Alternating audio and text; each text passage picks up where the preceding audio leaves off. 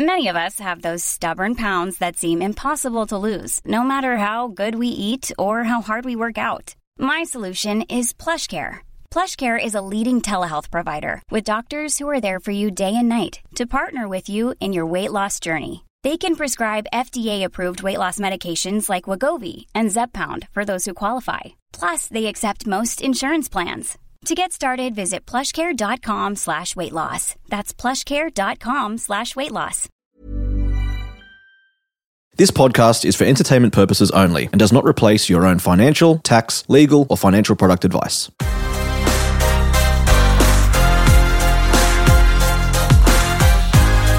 Hello Australia, welcome to My Millennial Money Express. Vince Scully from Live Show, but he's a friend of the podcast. He's often in the studio, so we sit down and do a few Express episodes, and yeah, he's kicking around. And I just love tripping to the coast. He loves driving up to the sunny coast. Now, Vince, a bit of a learning expedition for me, if you will.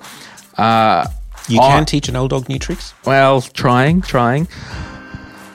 As a rule of thumb, in my investing life, across all my equities, so super, investment bond, trust, I don't ever have more than 10% of my total investment pool in individual stocks for a variety of reasons. But the main one is the eggs in the one basket. If I put all my eggs in one basket, it does good that time.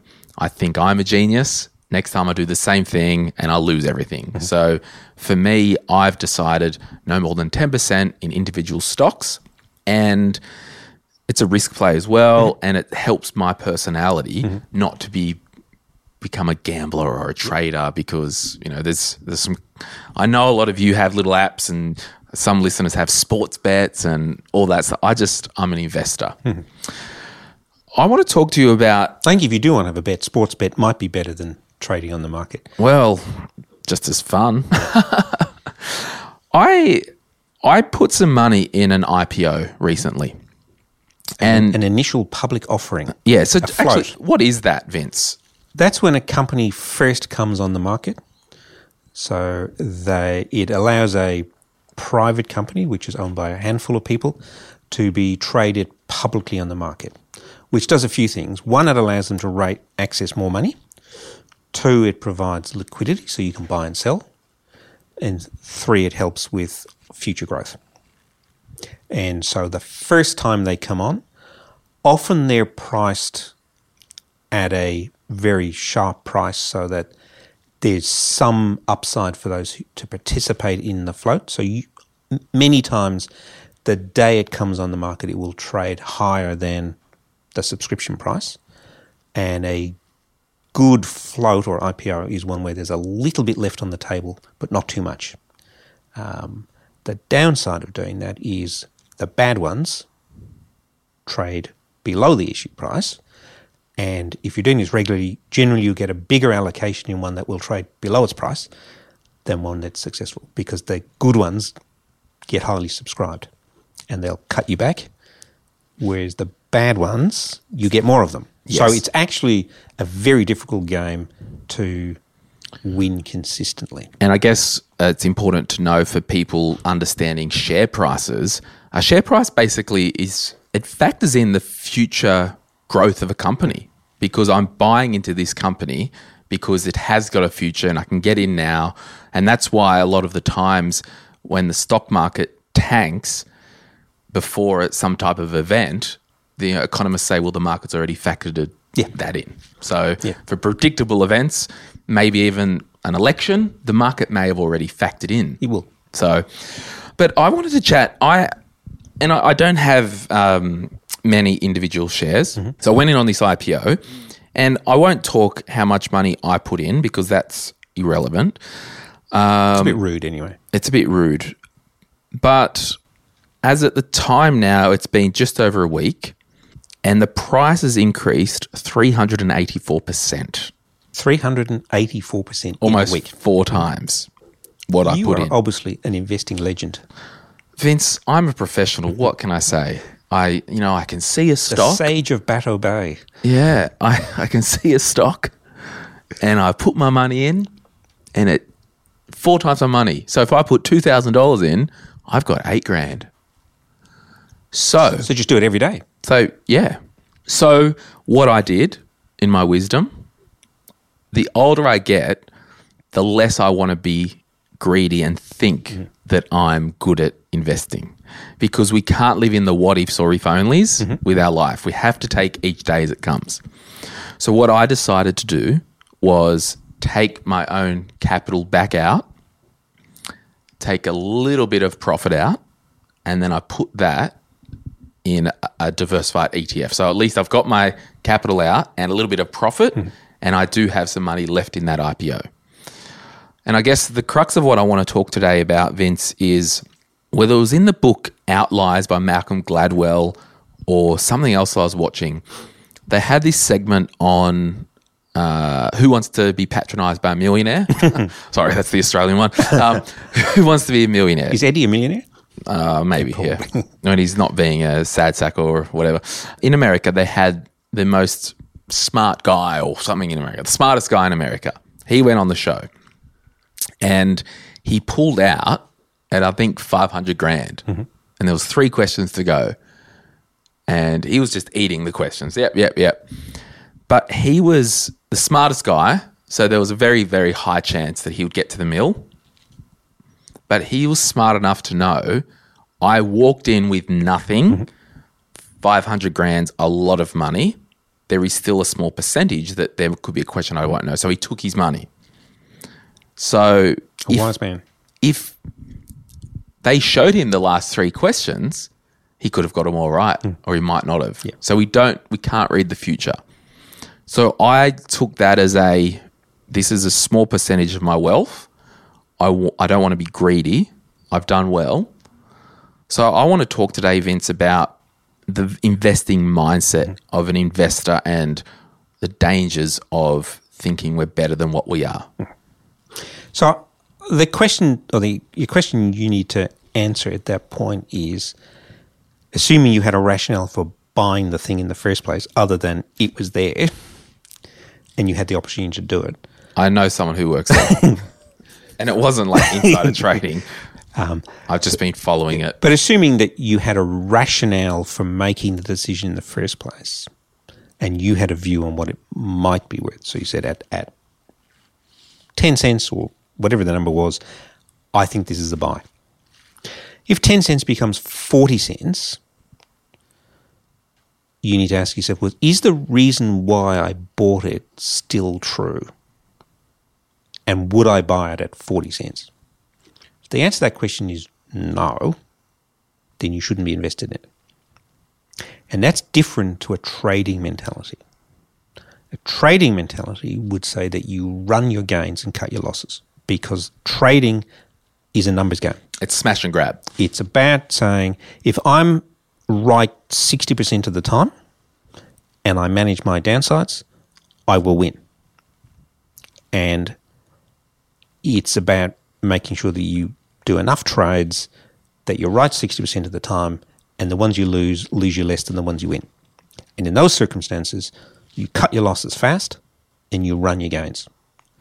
As an investor, though, you're saying, I've got a rationale as to why I bought this stock. I think that company X is worth 40 cents. So if I can buy it for less than 40 cents, I'll buy it. If it gets to 40 cents, do I know something now that I didn't know then that tells me actually it's worth 45 cents? Then I should sell. Oh, sorry. If I don't know that, I should sell. If I do know that, I should hold.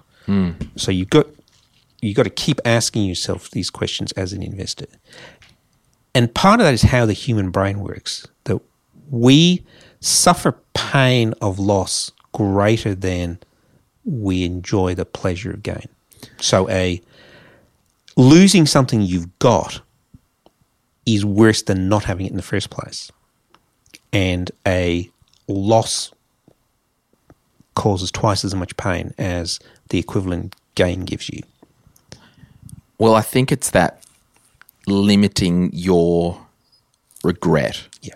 I mean, if that guy kept going on Who Wants to Be a Millionaire and got to the last question of $1 million, and didn't know the answer, he's theoretically, in his mind, he would be living with that, I should have just gone, I shoulda. Yeah. And we can't live in the should-haves. Yeah. But most people regret things they didn't do rather than things they did do. So, I mean, I would have taken the same position, because you walk into that room with $0, and so you just keep punting. But now you've got a choice between, do I walk away with 500 or do I bet 500 on me being able to answer these 3 questions? And that's a different analysis than, I've got 0. Am I happy to bet? And the problem with these penny stocks, and that's an old school word for startups and Penny dreadfuls, we used to call them. yeah, they can rise as fast as what they can fall. They can. And because they There's trade... no track record. Well, like in a lot of instances, there's not a long track record. Or So if you were trading CSL, which is 200 and whatever dollars a share, it goes up and down in 1 cent increments. So that's not a lot.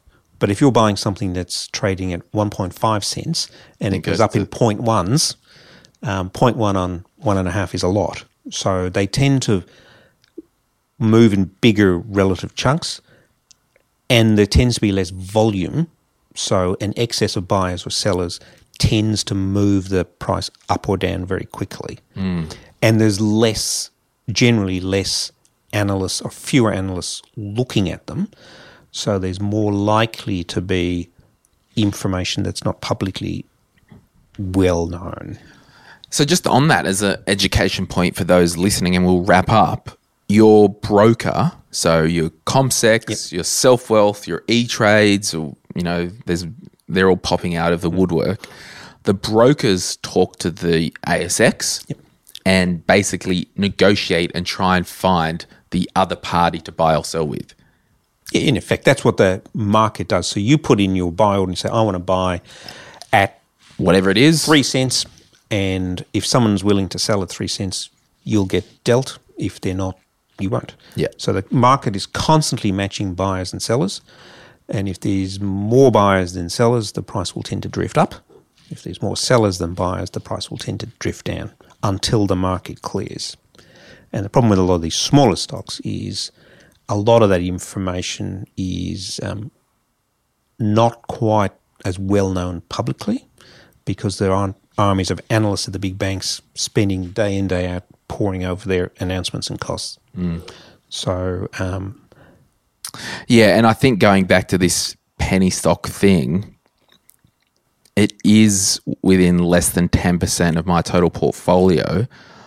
I've got to now, because it's really, I don't own any other really direct shares. Like I showed you one earlier that I owned. But for me, it's real money. And I don't know if my risk profile can actually handle the volatility of a penny stock. Yeah. And that's the risk. For me, I don't buy individual stocks anymore. Yeah. I used to do it a lot. I used to trade, and this is like the first 15, 20 years since I've bought individual stocks. So it takes a lot more work, and if you're doing it because you enjoy the thrill of trading, well, maybe you should get a sports bet account instead. And there's a huge difference between investing, trading, and speculating, and you've got to know which category you're in. Yeah, and I'm definitely an investor. And realistically, the run that it's had, it's put me in the top 4% of users on SelfWealth because of the run that it's had. So, I mean, the other tip when you're looking at those, if you look at the broker share of the trade, which you can get on the market, if the vast bulk of the trade is going through on CommSec or SelfWealth or any of those retail brokers, that's a red flag, because it means it's not got institutional support, and that buying will disappear as fast as it came. So that's a good indicator. Yeah, if super funds are buying, if investment houses are buying, or whoever, managed funds. Yeah. Yeah. And a company of that size, I don't know what its market cap is, but 10 million, 20 million maybe. It's just not, there's not enough transactions for an analyst to be bothered looking at it, other than the analysts who did the float, and they're incentivized to keep the price up. So it's just a different game. And the trap you want to avoid is thinking, oh, I got this one right. Yeah, I'll do it again. I'll do it again. And that share doesn't know that you invested. So it's not behaving the way it is because you invested. You invested because you had an opportunity. It was a cash grab for me. And it paid off. Yeah. I wanted to buy a boat and it paid off. Yeah. And there's not much wrong with that. No. And I've bought my boat. Well, haven't bought it yet, but... Well, maybe you need to sell the balance to buy the trailer. Yeah. But I mean, I think it's been a good exercise for me to have a self-check that this is done really well, but it's not because Glenn James is good at picking individual stocks. Yes, you are not. He's Warren horrendous. Buffett. Yeah, there's one person on the planet who can, and he's a freak. And Although arguably, most of that return actually came from buying concentrated portfolio of value stocks. And if you compare it to a value portfolio, it doesn't actually look all that good. Certainly over the last decade, it's an appalling performance. what, Berkshire Hathaway? Yeah. Yeah. It's barely kept up with the S&P 500 for the last decade. Yeah. And this is arguably the greatest investor of all time. Well, I think he was just good at reading financials and making a call. Yeah. But I think the thing, I mean, this is not taking anything away from him, but there were two attributes there. One, he was buying concentrated portfolio of value stocks and holding them for a long time and making few very considered investments with an army of analysts and cheap capital. And he's delivered outstanding results. But that patience bit is possibly one of the most important bits. Yeah. Well, I've got some thinking to do because I don't know. I'm an investor. I'm not a specky. I'm not a trader, and I don't want to go there. So, but you've now got a parcel that's effectively cost you nothing. That has some potential, possibly. Yep. And it's sort of an asymmetric bet that it can go to zero, but it might go to 10 times, 20 times. It could be the next Apple, but it could also be the next Enron. There you go. And it's now a free option. Exactly. So there you go. Bit of a random chat. Hopefully it's encouraged you with your own investing or whatever you do. I've only met one person in my life who's been a legitimate trader who's earned an income off it. So they're out there. Oh, yeah. It's but quite a reason. Most of the time it's not you listening. And it takes hard work. It takes focus, concentration, and it's not simple. And it is a game of fine margins. That if you've got a 60% hit rate, you're doing really well. And the trick is making sure that the 40 or the 60 you get, the 40 you get wrong, lose you less than the 60 you get right. Yeah. Yeah. So and it's like tennis. It's about managing the errors rather than scoring the goals. Yeah. Or scoring the points. Scoring the points. Yeah. So there you go. Diversified portfolios are my friend. All right, guys. See you soon. Thanks, Vince. Pleasure to be here. Awesome.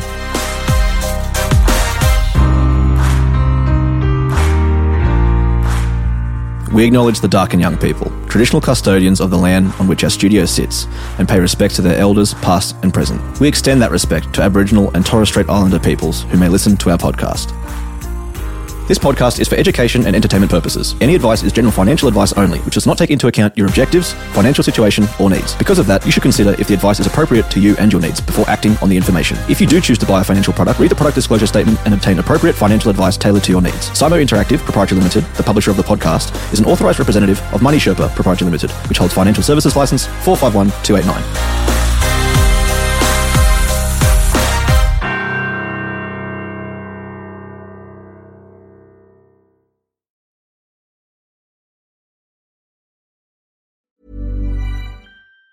Even on a budget, quality is non-negotiable. That's why Quince is the place to score high-end essentials at 50 to 80% less than similar brands. Get your hands on buttery soft cashmere sweaters from just $60, Italian leather jackets, and so much more. And the best part about Quince, they exclusively partner with factories committed to safe, ethical, and responsible manufacturing. Elevate your style without the elevated price tag with Quince. Go to quince.com/upgrade for free shipping and 365-day returns.